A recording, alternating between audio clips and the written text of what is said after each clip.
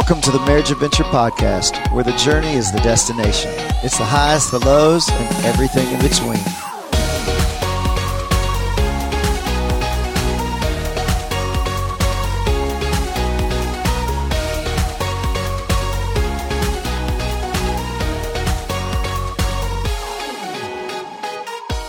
Well, hey, everybody. Thanks so much for taking the time to join us on our podcast today. We're your hosts, Daniel and Bonnie Hoover. And we're constantly talking about how marriage is an adventure. Matter of fact, that's the name, the Marriage Adventure. And as we say in the intro, it's the highs, the lows, it's everything in between. The journey is the destination. And if you've ever been on a trip, if you've ever been on a long trip or an adventure, you've ever signed up for an adventure, you find that you have expectations going into it. And sometimes those trips take a detour. And they don't exactly end up all the time where you hope they will or where you thought they will. So today we want to talk about something that was a detour in our marriage, probably about year 8, and lasted for about 5 years. And so it's something incredibly personal to us. Yeah. And I can't guarantee you we're going to get through this podcast and not have to press the pause button or not get a little emotional, because even several years after, the emotions ride pretty close to the surface. Yeah. Today we're going to take some time to discuss with you what roughly 1 in 8 couples struggle with at some point in their marriage, and that's infertility. Now, you may not be in the 14 to 70% of the population that's dealt with this, but we hope you're going to stick around for the podcast, because surely there's somebody in your circle of friends or your family that you know is going through it, or maybe you're completely unaware that they're suffering through this in silence. And it's always great to understand what they're walking through. Yeah, if you haven't been through something, then a lot of times we don't have the ability to have empathy for someone as they're going through it, because if you've never been through something, you don't know what you don't know. So maybe just hanging on and listening. This podcast is we try to keep the podcast around 20 minutes or 20 to 30. And today's may end up going a little longer. So if you stick with us, hopefully it'll be helpful for you. Yeah. Well, as we get into infertility, talking about that, we just want to kind of define what that is. And infertility is the inability to conceive after a year of trying to get pregnant with unprotected sex, or the inability to carry the pregnancy to live birth. And I know there are 2 aspects of that. And at some point we really want to bring in someone to talk on a future podcast about just the heartbreak and the difficulties of walking through miscarriage. But today we're going to try to specifically address the inability to conceive and how that affects the marriage relationship. Mm-hmm. So let's deal with a little statistics on it. And so like I said, 1 in 8 couples deal with this, which means over 7 million people have gone through infertility. That's staggering. 1 in 8. So in your friend group, there's someone, or in your family, there's someone that has walked through it. 2 million in the U.S. are living through this at any given time. And there's 3.8% of women that have taken medications to assist in conception, and 1% of women in the United States have received artificial insemination. That's a lot of people, but I know when we were walking through that, we felt like we were the only ones. Absolutely. And I think, Bonnie, that's the way it is in most anything that we go through. I mean, I've talked with people that have come through. I talked with someone Sunday that they've come through an affair, and they said ever since we've gone through it, goodness gracious, people come out of the woodwork, and they just had another friend that go through it. I know that's a similar feeling for people walking through cancer or different things like that. Even people, as death affects everyone, even if you've experienced a death, you feel like you're the only one. And people walking through infertility, it's the same thing. And we felt like that. And honestly, we didn't know anyone remotely close to us that had walked through it. And I'm sure they were there. We just didn't know. Well, and that's partly because different people handle walking through this in their marriage differently. But you and I we kept that very close to our chest. We did not really share with anybody what we were going through. I had one friend I shared with. You had a friend you shared with. In fact, we were 4 years into the process before we even told our parents. Yeah, it was all in all, it was about a 5-year process from the time we started trying to the time Josie was born. And there was a reason that we kept it close to the vest. Bonnie and I have a lot of friends, but we don't have. We have close friends that go deep with us, but we're on staff at a church. And when you're on staff at the church, and we were on stage every week at that time as worship leaders, and we didn't want that to be our identity. Right. We didn't want that every time someone saw us, they came up to us and asked us about it. Well, I couldn't emotionally handle that. We knew that wouldn't be healthy. No. And so we kept it close to the vest. Like I said, she told her friend. I told my pastor, who was a close friend, and maybe someone else. I think occasionally along the way we have someone else we bring into the circle, but we kind of kept that circle small. And people didn't necessarily know we were going through it because we waited so long. We were married 8 years before we began even wanting kids because we traveled on the road. We just thought so many times that maybe children wouldn't fit into our lifestyle. And I remember being out in public many times. We'd look at each other. There'd be a kid at a table crying, and we'd look at each other and say, "Nope, still not ready." And we realize now that really wasn't the kid; it was really the parents. Yeah, we were adverse to parents. Yeah. So it was about 8 years. And then I think when we did start trying, we weren't even 100% sure we were ready. Mm-hmm. We just thought, okay, You had just turned 30. No, I was about to turn 30. Yeah. I was right about to turn 32. Bonnie's about to turn 30. And we had come off the road. We were at our church full time. And we just felt like, we probably should. Yeah. We don't want to be. We knew that God had children for us one day, and then we'd want them. I don't know that we really were gung-ho then. We just felt like God's telling us it's time. Yeah. So we began to try, and it was about 1.5 years on our own, and it just wasn't working. But it was a good 1.5 years before we even thought, well, maybe we should go see a doctor about this and see what's happening. We were a little concerned, and I think as that year progressed, our desire, maybe because we couldn't get pregnant, it illuminated. Yeah. Or it kind of increased our desire to have the child, and so. Yeah. Well, and when we did go to the doctor, we figured out that we were both. There was really no reason at that point why it wasn't happening, why we weren't conceiving, and we found out through that process that typically it's like 1/3 of the problem is usually the man's with the man, and 1/3 of the time it's with the woman, and then there's that 1/3 of the time when it's just unexplained. Mm-hmm. And issues with men typically boil down to 3 things. There's not our systems are a little less complex. With the women, there's a whole host of things that can be the problem.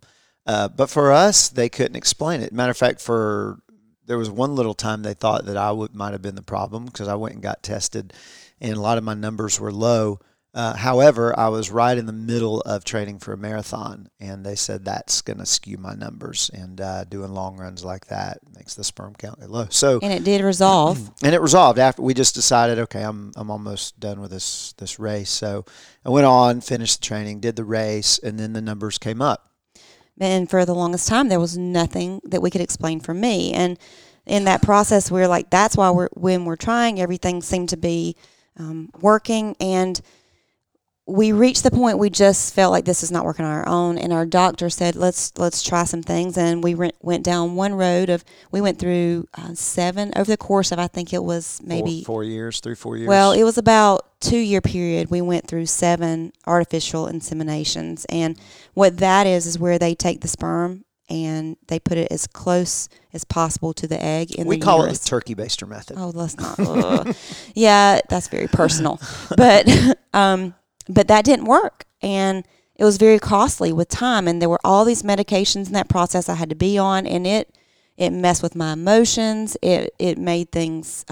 I felt crazy. I felt like I was losing my mind at times, and so that was a very emotional process. And then you get to the end of that, all the blood work and all the medical tests and the poking and prodding and all the things, and you just. It's very emotional when you get to the end of that process after all of that intentionality, and then it's another no. Yeah, and with each insemination, your percentages of it working go down. Yeah. So that was an added stress on us that with every one, you get to you've done 4 of them. Okay, well, the percentage is, okay, let this one work, because if this doesn't work, the percentage are going to lessen. And then we get to the last one, and there's very slim percentage this is going to work. And so that's just, you've got the monthly looking at the stick and it's saying no. I didn't think those things could say yes. I didn't either. I was convinced they were all broken. I didn't think there was a plus that came on that thing. No. And then you also have the inseminations, the stress of it, the financial burden of it, and then because our insurance did not cover any of that. No. So, and we got to the point then that our doctor, that was the day we dreaded, and our doctor looked at us and said, "Look, this is just, I think we're done here. This is not gonna yield anything." That was a hard conversation. It was a very hard conversation. And he said, okay, so you got 2 options now. You can look into in vitro fertilization, or you can look at adoption. And in vitro is, if you're not familiar, it's where they extract the egg, take it out, and fertilize them, and then outside the body, and then implant them back in the body. And that was a whole nother road for us, because as we looked at in vitro, and a lot of people do it, one, it's very costly, much more costly than the inseminations. Whereas inseminations were between $1,200 and $2,000 each time. In vitro could be up to $50,000. One shot. One shot. And of course, they fertilize several eggs, and then they implant maybe 3 of them, and then they freeze the rest. And so, and I want to frame this in saying this. For us, we felt strongly about this. And I'm not saying for you that this is the right or the wrong answer. It's what God lays on your heart. And this is just where He led us. And this is where He led us. We have a lot of friends who's done in vitro, and it was definitely God's will for them. For us, as we looked at in vitro, we came to a moral dilemma. And I think that if you're listening, maybe this is something that you've come to, or you're going to have to come to. For us, the moral dilemma was, okay, well, they fertilize 8 eggs. They implant 3 of them, and, well, you could have twins. You could have 1 baby. You could have 5 babies. Depending on how many they implant. Depending on how many they implant, how many it takes, and they split, and that's always a chance. And twins, a lot of times, a high chance in it. And then, okay, so say we get twins or triplets out of the first taking.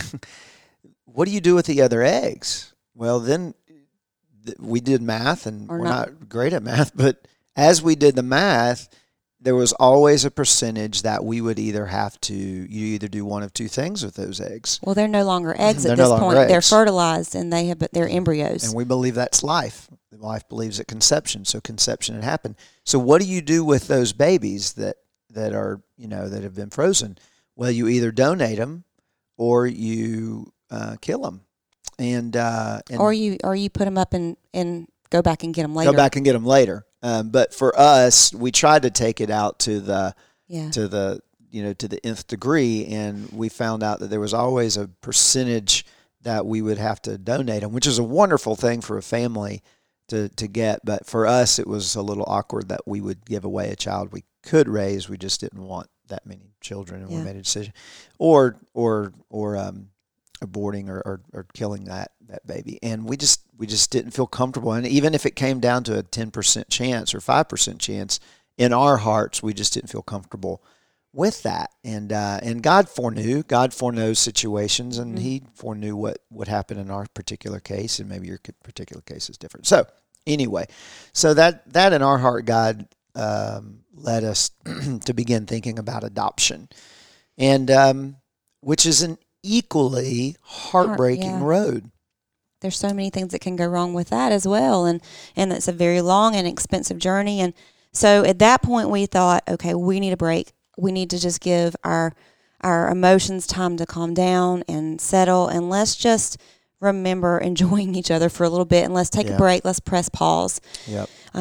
And so you might be in this journey, and there are so many things that brings into your marriage. There, all of these relational issues that, man, we thought we were going to be. We're 3 years in. We thought we'd have a toddler by now, and it's a detour you didn't plan for, and it's a whole different dynamic in your relationship at this point. At this time, because we've been married 8 before we tried, and now we're 10, 12 years in to marriage, and now we're definitely on the older end of the spectrum, and it brings a lot of issues. And one thing that we noticed is it has the tendency to define your relationship, and a lot of couples, and we fought against this, and this is why we kept the circle small, and it's different.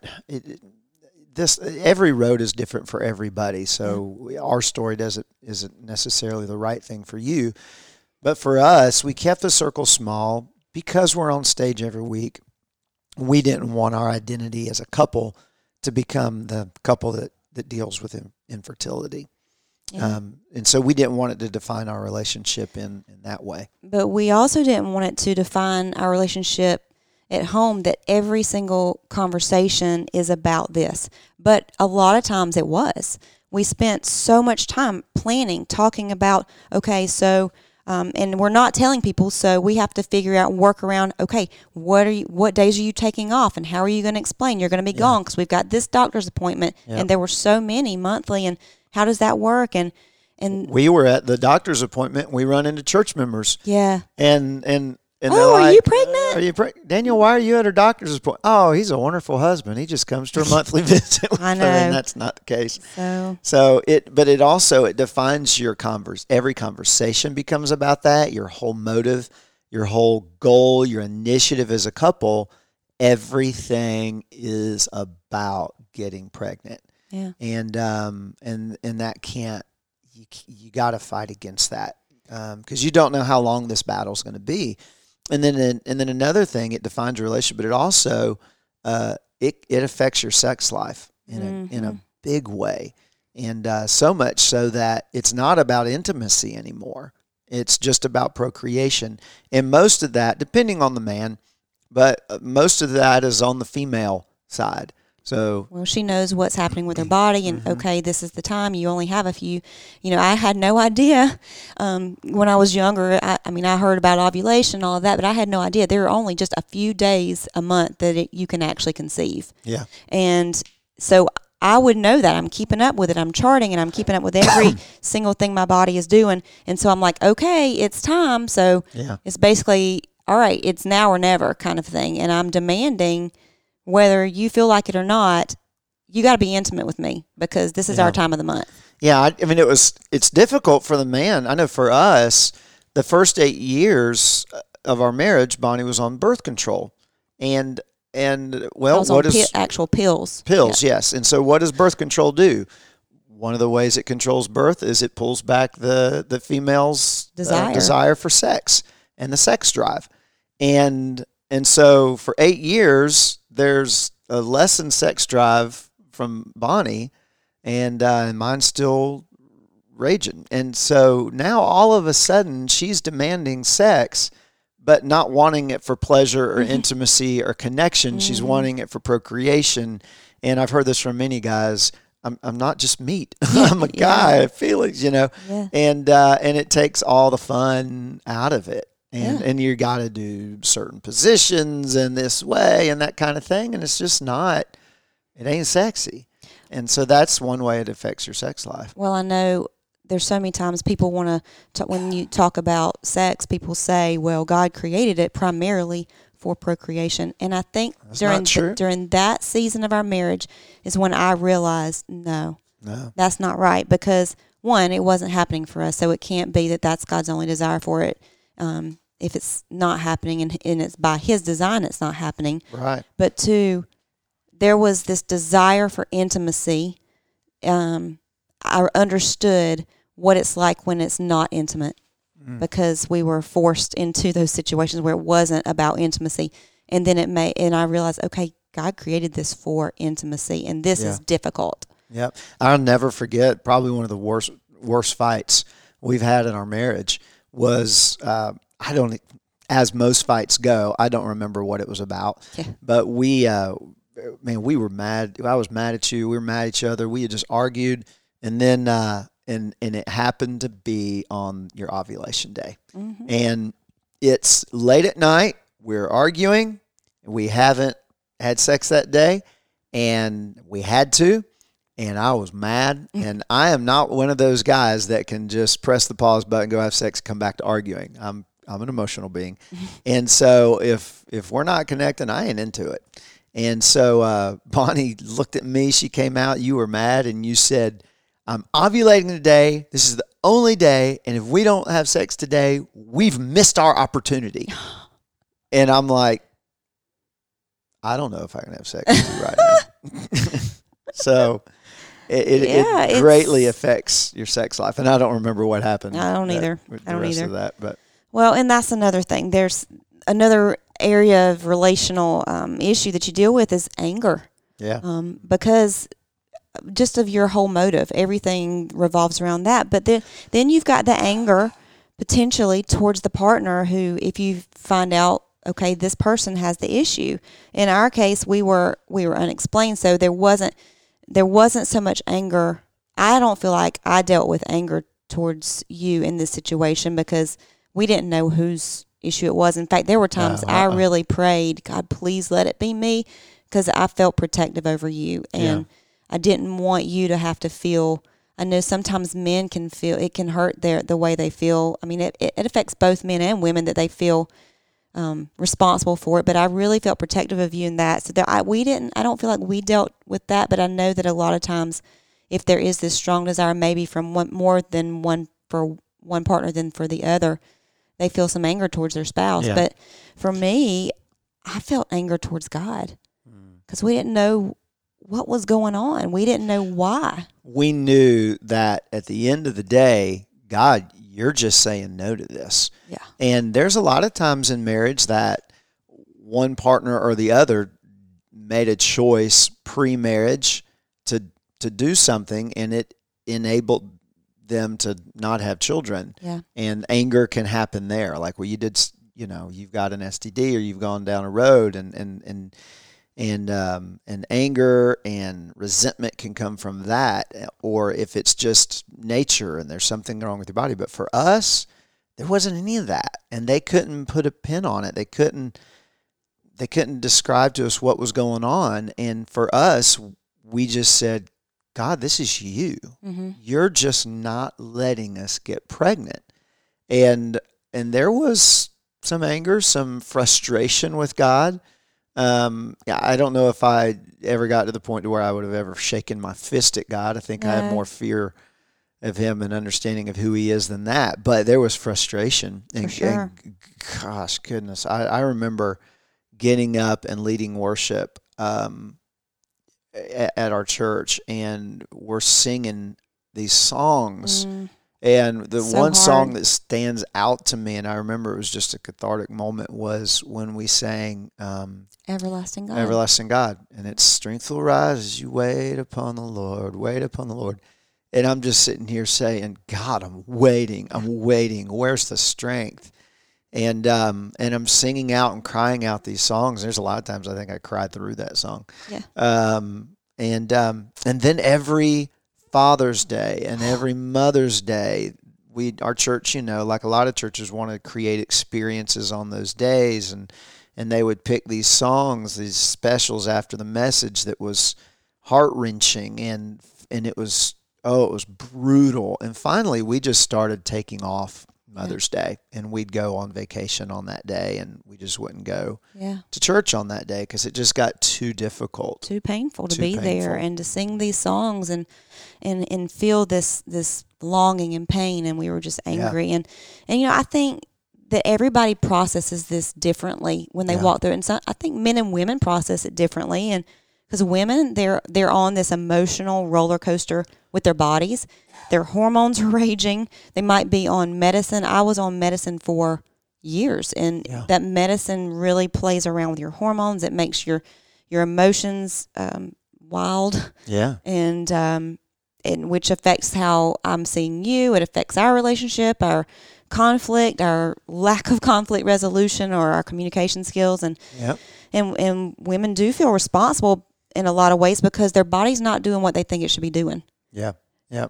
And men feel hopeless and frustrated, especially if they're not the issue if they're, because men want to fix, and that's the way God designed us. And there's sometimes I feel like men need to fix. Men need to be men. Women need men to come in and help fix things and help provide solutions.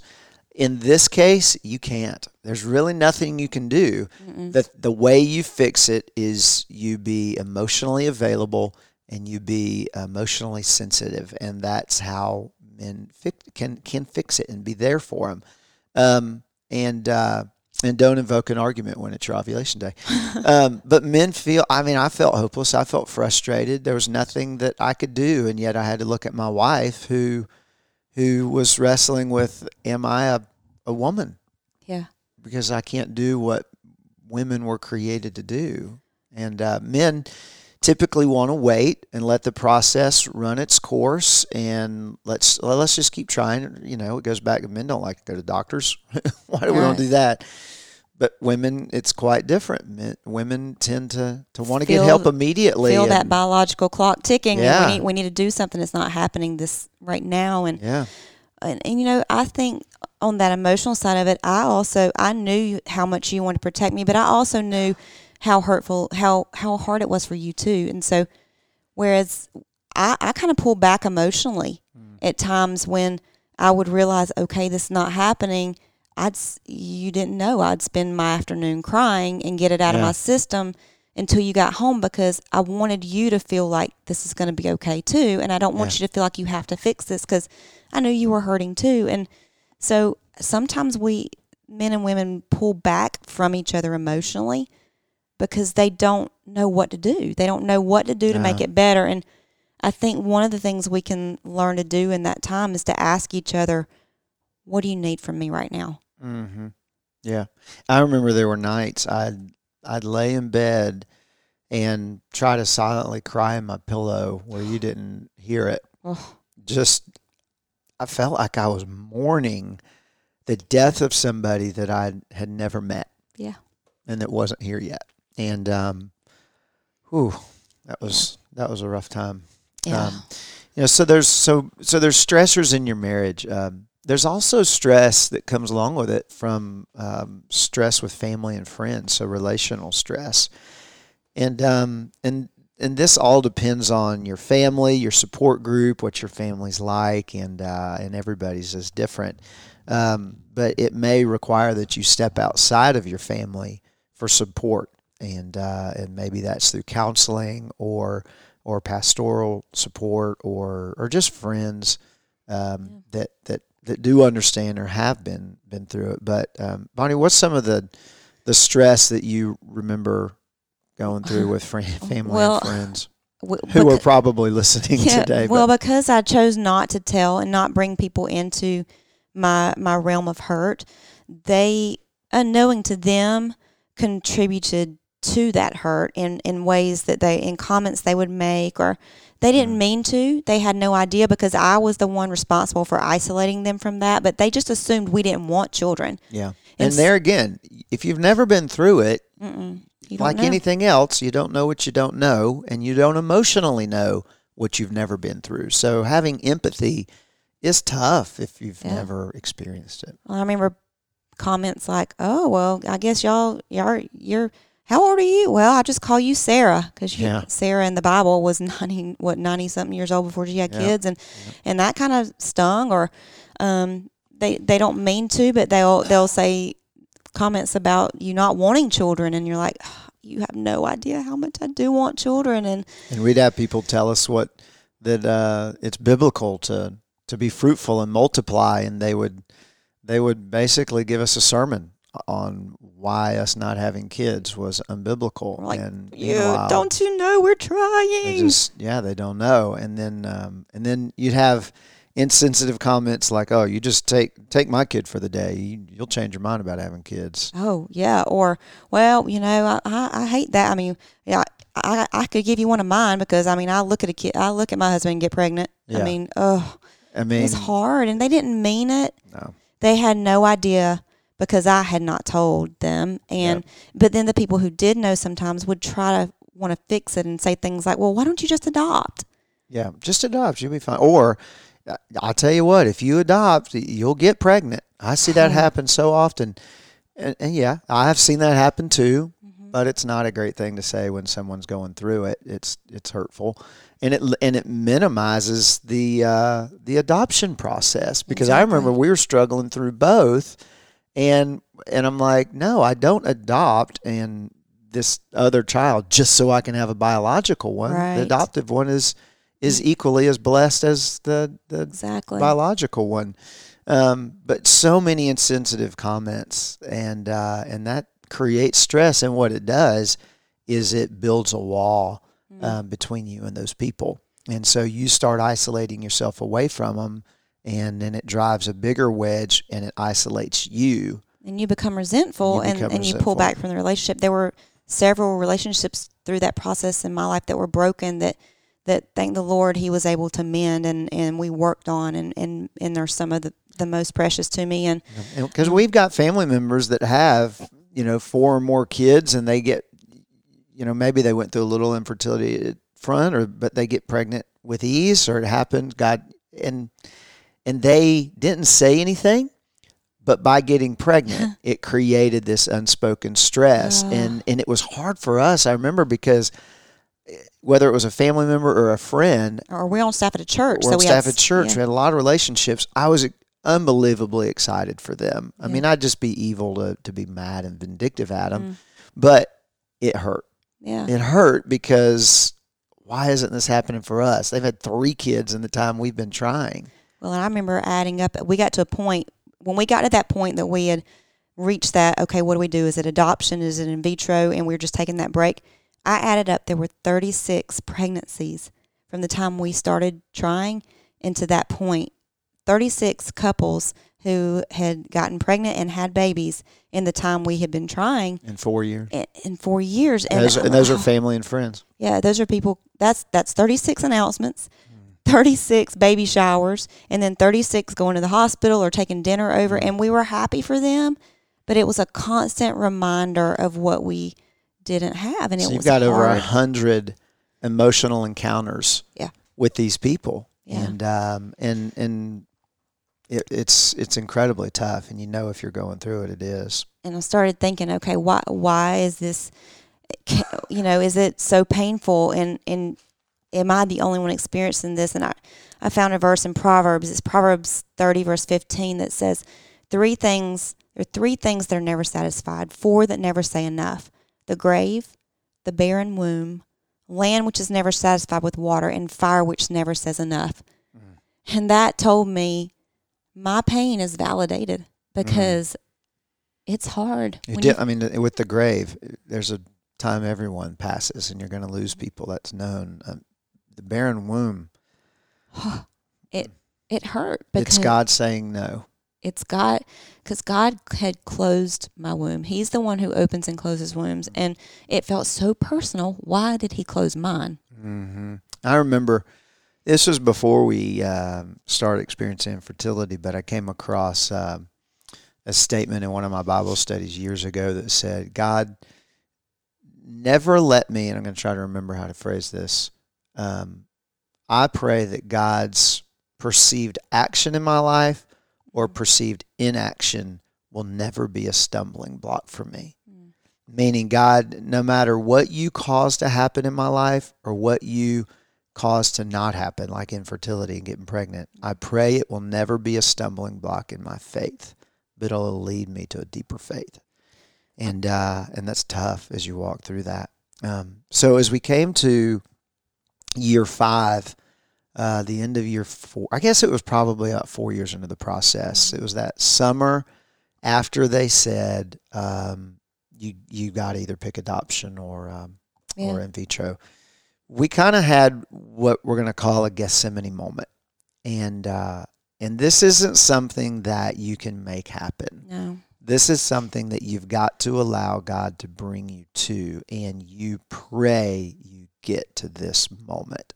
Because this is the moment that will define whether you come out of it one way or the other. We all go through things in our life. And to be honest with you, and this will be probably another podcast, if there's nobody used in Scripture that in any leadership capacity or worth their salt or influence in Scripture that hasn't had their hip touched like Jacob did, broken hip, that doesn't walk with a limp, that hasn't gone through something. And when you go through that wrestling with God that yes, you don't want. Yes. And when you go through those times, no matter what it is, and they're varying degrees for all of us, right?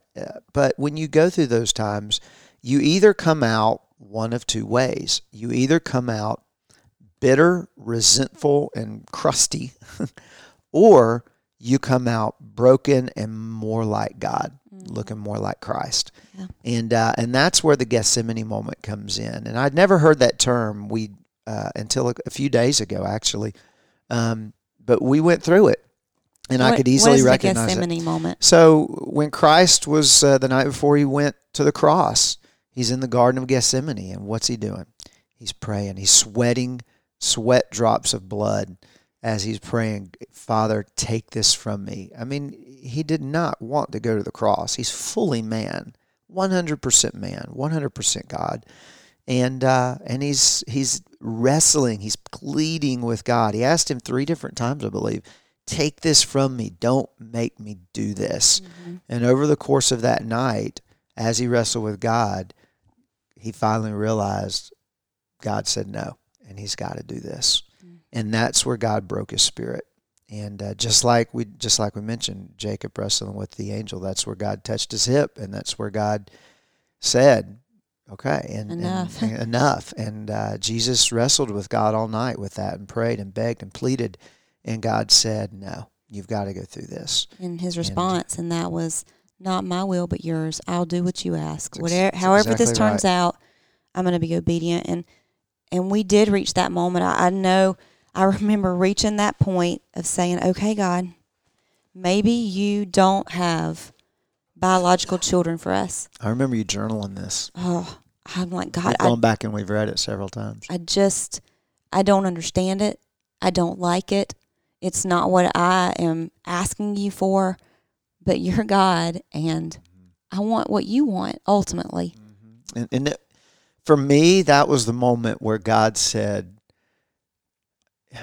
Daniel, it's bigger than this. It's bigger than you having a child. That's where the moment, it's much like when Jesus went to Lazarus' tomb and he looked at Martha and he said, Martha, Martha, you don't understand. I'm the resurrection and the life. This isn't about your brother. This is about me and life and my plan for humanity and creation. And God said that to me, Daniel, it's bigger than you. It's not about you. It's not about you having the beautiful picture over the mantelpiece that you had always dreamed about. It's not about you having your dream for your family. It's not about you being a dad or Bonnie being a mom and finding your identity. I'm mommy and all that. Mm-hmm. It's not about the Facebook Live. This is about bigger. This is about me. This is about my plan for humanity. It's about my glory, and it's about my plans for this child. Mm-hmm. And right in that moment, God kind of unveiled everything he had taught us in 3 years, that us being parents, our kids aren't ours. No. That our kids are his, and he loans them to us. We steward our children and until, for 18 years or however long. And he said, this is about me lining up their life with my plans.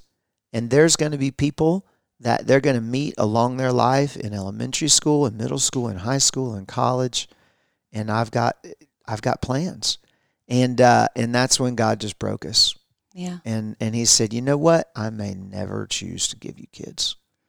And that's where I think we both just said, okay, God, if you choose to not allow us to steward the life of a child, we'll accept it. We'll still serve you. We'll still serve you. You give life, you take life. And we're going to acquiesce to that. And that was tough. That was a hard moment. But I felt this release in that. This weight off my shoulders. And it wasn't a whole lot longer after that. I went to the doctor the end of that summer, and my yearly checkup, and just he was checking some things. He's like, okay. I told him, I said, well, I kind of feel this little pain here, and he said, why have you not ever mentioned this before? I was like, well, I've been on all this medicine, and I've felt twinge. I just thought it's part of the infertility process. I had no idea it wasn't normal at this point. And so, you were off all the medicine yes, at this point. Off everything. And he said, well, now we've got reason to go in. Let's do some exploratory surgery. There's a medical reason for it that insurance will pay for it.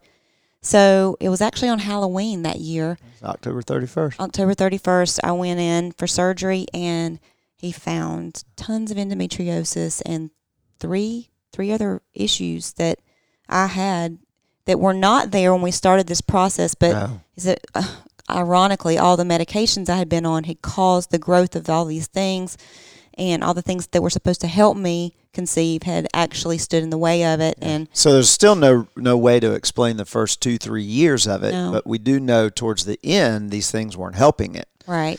And so they went in and did a surgery. And they told us, they said, let's just take a couple of months and just take some time off, and there'll be a window, but you need to heal.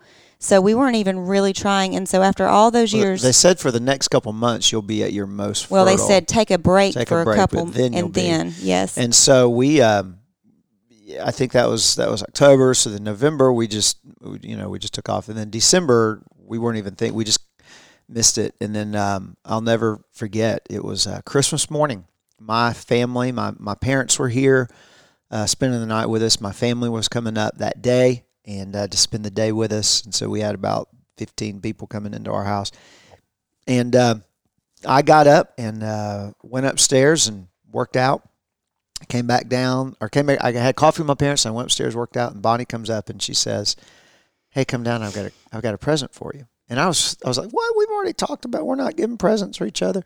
And so I came down and she handed me an envelope, and I'm reading the envelope, I'm reading the letter, and I'm just shaking and I'm crying. And this was a letter telling me that she was pregnant. That's a letter that I had written several years earlier and rewritten, thinking I was going to get to hand it to you at any time. And we were actually shocked. We were, after all that time, we were actually, God weren't even trying us. that much. No. We weren't even on medicine. We weren't on anything. And so she had taken, you got up that morning and you just said, well, it's Christmas. I got a pregnancy test. You had one. So yeah, I just took it, and we did not know, like you said, it would say positive. In fact, you left. Daniel you didn't even believe it. So you left. You came up with an excuse and went and said, we need more cups. And you went and bought like 8 pregnancy tests. Walgreens was open, and I bought 8 pregnancy tests, and every one of them said we were pregnant. And then the worst thing is our whole family comes over that day, and we can't tell anybody. No. It's just too soon. And they pull out pictures of you as a baby, and we're just sitting here. I'm sitting here thinking, this is what my baby's going to look at all this. And it was the craziest, most wonderful thing ever. Was amazing.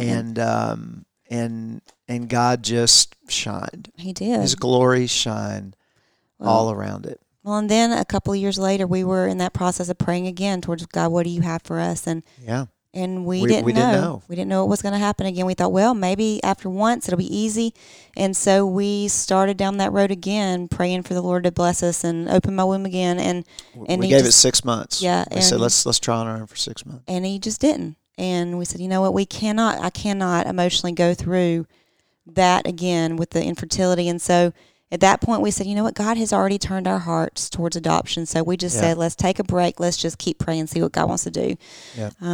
So for us, and that's a whole nother. That's a whole other story where our son Colby's adopted, and that'll be another podcast. But in 23 years of marriage, we've had one time we had a scare that we thought we were pregnant. It wasn't a scare. It was when we were pregnant with Josie. Yeah. We've never in our marriage had a time where we thought, oh, you're late. Could you be pregnant? Whatever. It's that one time. Well, and later, a couple of years later, my doctor told me, this was actually, I don't know how on earth you had this one baby. It was completely a miracle. Yeah. And it was God, and it was his timing. And, we don't know how your story is going to play out. And I know that when we were walking through that, there were a lot of times people would say, okay, so just have hope. And they were on the other side of it. And we didn't want to hear that. We were in it, and we didn't want to, we were just so hurt, and we felt like, okay, so now you have children, that invalidates. But our prayer for you, if you're walking through that, is that you're hearing this today and that this brings you hope. If you have never walked through this, there's some action steps for you. Maybe you're not experiencing it, but you know someone who is. There's some things that we would say to you today. And first is be thankful. Yeah, be thankful for your children, no matter how good or bad they are, and don't take it for granted. And don't miss a moment. It's the second thing is be there for your friends or your family members and pray for them, but don't give advice. It's kind of like at a funeral. There's nothing that you can say that's going to help. And so just give them a hug and say, I love you, and I'm praying every day. Because I guarantee you, anything you can think of telling them to try, they have tried it. They've tried it. And they've been talking to doctors who know probably a whole lot more than your advice can give them information that will actually lead to something. And the third thing is, don't say things you think are going to help, because no matter how well-meaning you are, it doesn't help. Don't complain about your kids, because don't say, oh, if you could just live with mine for a day. Yeah. That hurts. And fourthly, don't leave them out because you're afraid of hurting them. And maybe you're pregnant or you're afraid to do something. Don't shield them from your life. Just be sensitive during your life and during your interactions with them. But don't keep them out, and don't keep them away. So if you're going through this, and if you're in the middle of this, maybe someone's giving you this podcast to listen to, what are some action steps for you while you're waiting? First thing I'd say is don't do it alone. Have a support network. And that looks differently for everybody. Like we said, for us, we kept the circle small, but for us, that was the right thing to do. And we widened that circle as we felt like we needed to. But don't do it alone. Maybe that's a counselor. Maybe through a professional counselor at an agency. Maybe it's a pastoral counselor. Maybe it's some close friends. And I know some people it helps them. There have been a lot of our friends who've walked through this who have who actually do they make it widely known. In fact, they include people in on their, if they get to the point of adoption, they have actually opened up pages where they sell T-shirts or things like that to get people to raise money to help them in their adoption process, or to just pray for them along the way. They want that. Or their in vitro process, fertility. So you've got to pray and know you and know your situation and how. Now, after we got pregnant, we shouted it from the mountaintops, and I was able to I spoke at our church a few months later and was able to tell the story.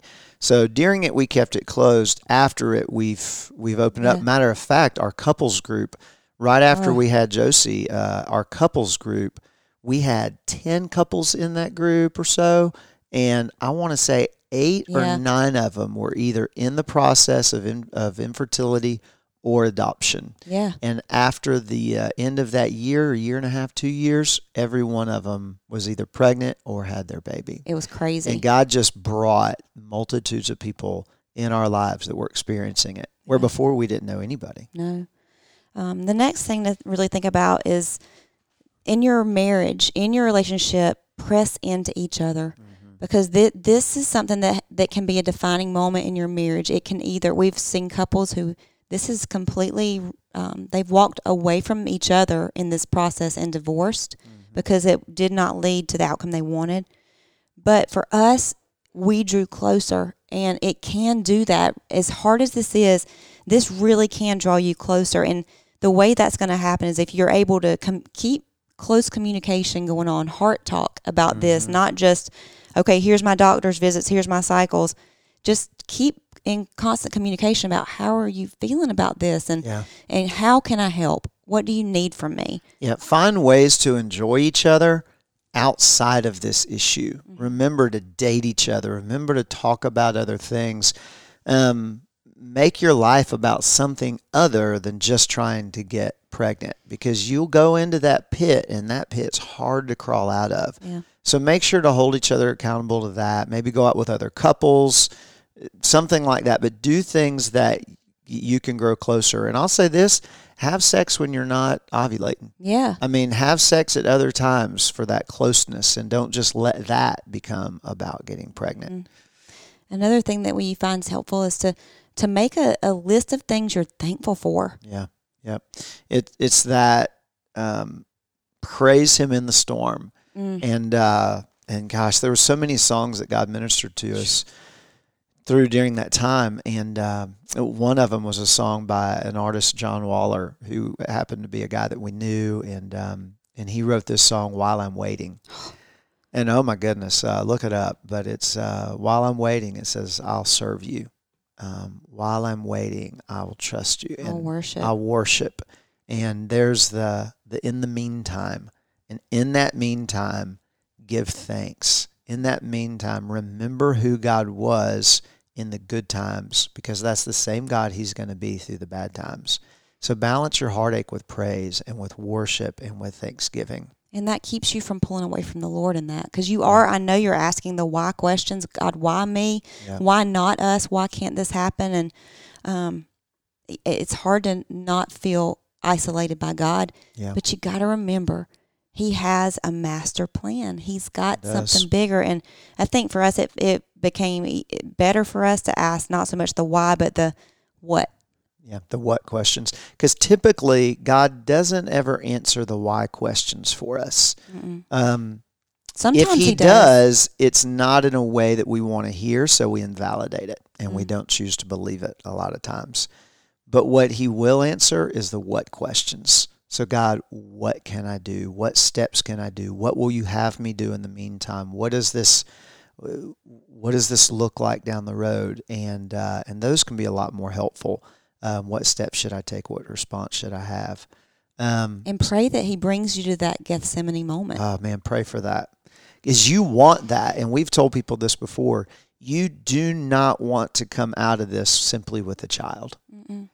If I've got to go through this, I could have gotten pregnant right away and gotten a child. If you're going to take me through this heartache, God, change everything about me. And that comes through that Gethsemane moment. And I will be honest with you, and just kind of to wrap up our story, God did that in us. I mean, I look back now, and it's one of those things, I would not want to go through it again, but I wouldn't take anything for it.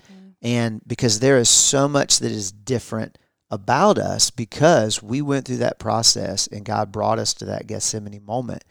One thing is that we realized he's God and we're not. Yeah. We realize that God is the giver of life and he is sovereign and I'm not. I can plan, I can have vision, I can make dreams, but God orders our steps and God does what he wants to do. And so that surrender goes across multitudes of areas in my life now. It's much quicker to just say, okay, God, my heart's yours, turn it on a dime, because he brought me to that moment through that. And recognizing, and I think for us, it was recognizing that God had a plan for our children and the timeline of their lives. We realized it then, but Josie's 10, Colby's 8 now. Yep. And now we're seeing that. Oh, my word. We're seeing it daily.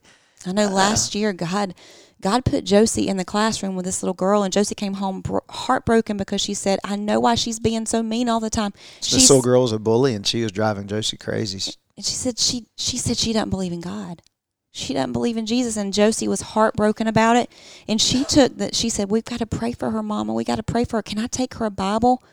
And Josie set out to show Jesus to that little girl, understanding her life is hard at home.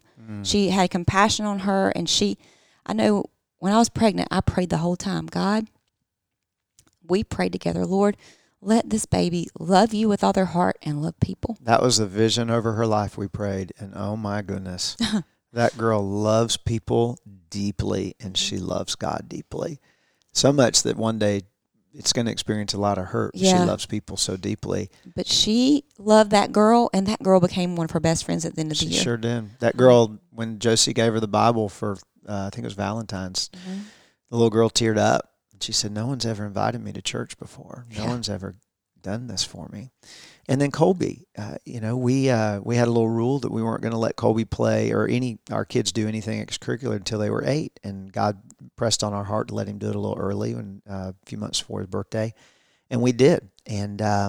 And we constantly try to tell our kids, baseball's not about baseball. Your drama class isn't about school's not about school. It's about bigger things. It's about God. It's about ministry, People. Which we learned through this infertility process. And there was about 3 weeks in, there was a little boy to the season. There was a little boy on the team that lost his dad in a car wreck. And he had already kind of lost his mom to decisions she had made. And he was living with his grandmother. And I didn't know him well, but we reached out, and I was able to do the funeral and create a relationship with him. And I asked Colby, I said, Colby, do you know why God wanted you to play baseball early and why God put it on our hearts? And he said, so I could be on his team and he could come to North Star. And now this little boy's path has changed. And I was sharing that at my men's group just yesterday. And one of the guys in my men's group said, I'm in this men's group because Colby was on my baseball team. Yeah. And I'm about to tear up. I'm saying it. He said, and it's that timeline. That wouldn't have happened if that wouldn't have happened had we had kids when we wanted kids. We wouldn't have Josie and Colby if we had gotten pregnant when we wanted. But God knew best. He knows that people's eternity is at stake, and it's the same with you. And it reshaped us as parents. It did. We parent differently. We are enjoying every second of this. I tell you, I remember Colby even had colic for the first 3.5 Reflux, colic. And I remember in the middle of the night being awake just praying, God, thank you for this baby who's screaming at me right now. Yeah, you didn't enjoy it. No. But you thanked him for it. I did. And we have worked our tails off to not wish away a season. That was one thing we said we would never do because we saw people doing it. And I can honestly say we're enjoying the mess out of those suckers. Absolutely. And so pray for that Gethsemane moment because it changes you, and allow God to change you. Your prayer needs to be, God, don't give me a child. Give me all of you I can stand. Because a lot of couples make the mistake of thinking that when I have a baby, I'll be satisfied and I'll be fulfilled. And that is not true. At the end of the day, the only thing that can satisfy our souls is God. He's the only thing that can fill that void, that empty space. I know a lot of couples who've gotten their baby and still been empty. But I've also known couples who didn't get a baby and didn't get pregnant. God never had intentions for them to be biological parents or parents at all. But they had more joy and more fulfillment and were used by God in a multitude of other ways. So your prayer needs to be, God, give me every bit of you through this process. And just knowing God has a bigger plan, and you think, okay, well, whatever. I don't know what that means, but you look through Scripture and you see so many. God gives us like 7 instances, I think, of people who were barren, women who walked through infertility, and 6 of those, the children, the fruit of those pregnancies later. Well, Sarah was in her 90s when she gave birth, and who did she give birth to? He made her the mother of nations. And then there was Rebecca. After 20 years of marriage, God gave her Jacob and Esau. And who did Jacob become? Israel. Yeah, Rachel. Then Rachel, who was Jacob's beloved wife, she gave birth to Joseph and Benjamin, the lineage of Jesus. And then you've got Samson's mother, who prayed for a child, and then she gave birth to the strongest man that ever lived. And you've got Hannah. Her son Samuel anointed King Saul and David. You've got Elizabeth, who was the wife of Zacharias, and Jesus said about her child, John the Baptist, that was the greatest man ever born of a woman. All those ladies came through infertility. God has plans. All of those children were used to fulfill a special purpose that God had, and it had to align with His timing. And God sees you, and He sees the greater plan. And I know it's hard to see it in the middle of it right now, but if you can see through your pain and understand God loves you and He's got a plan for not only you, but for your child. Yep. Well, it's been a heavy podcast today for us and maybe for you if you're in the middle of it. And it's been a lot longer, so thanks for sticking with us. If you're not walking through this, then please pass this along to someone that you know that is, and maybe it'll minister to them. And it's a detour, but God has plans in the detour. Don't forsake your spouse through the journey, and don't forsake clinging to God. Maybe you didn't realize how long it'd take to get to the top of the mountain you're climbing. But just know that when you reach the top, the view will be far more fabulous and marvelous than you could ever imagine. Thanks for listening. Don't forget to subscribe to this podcast. Then head on over to Facebook and Instagram and give us a follow. Have a great week.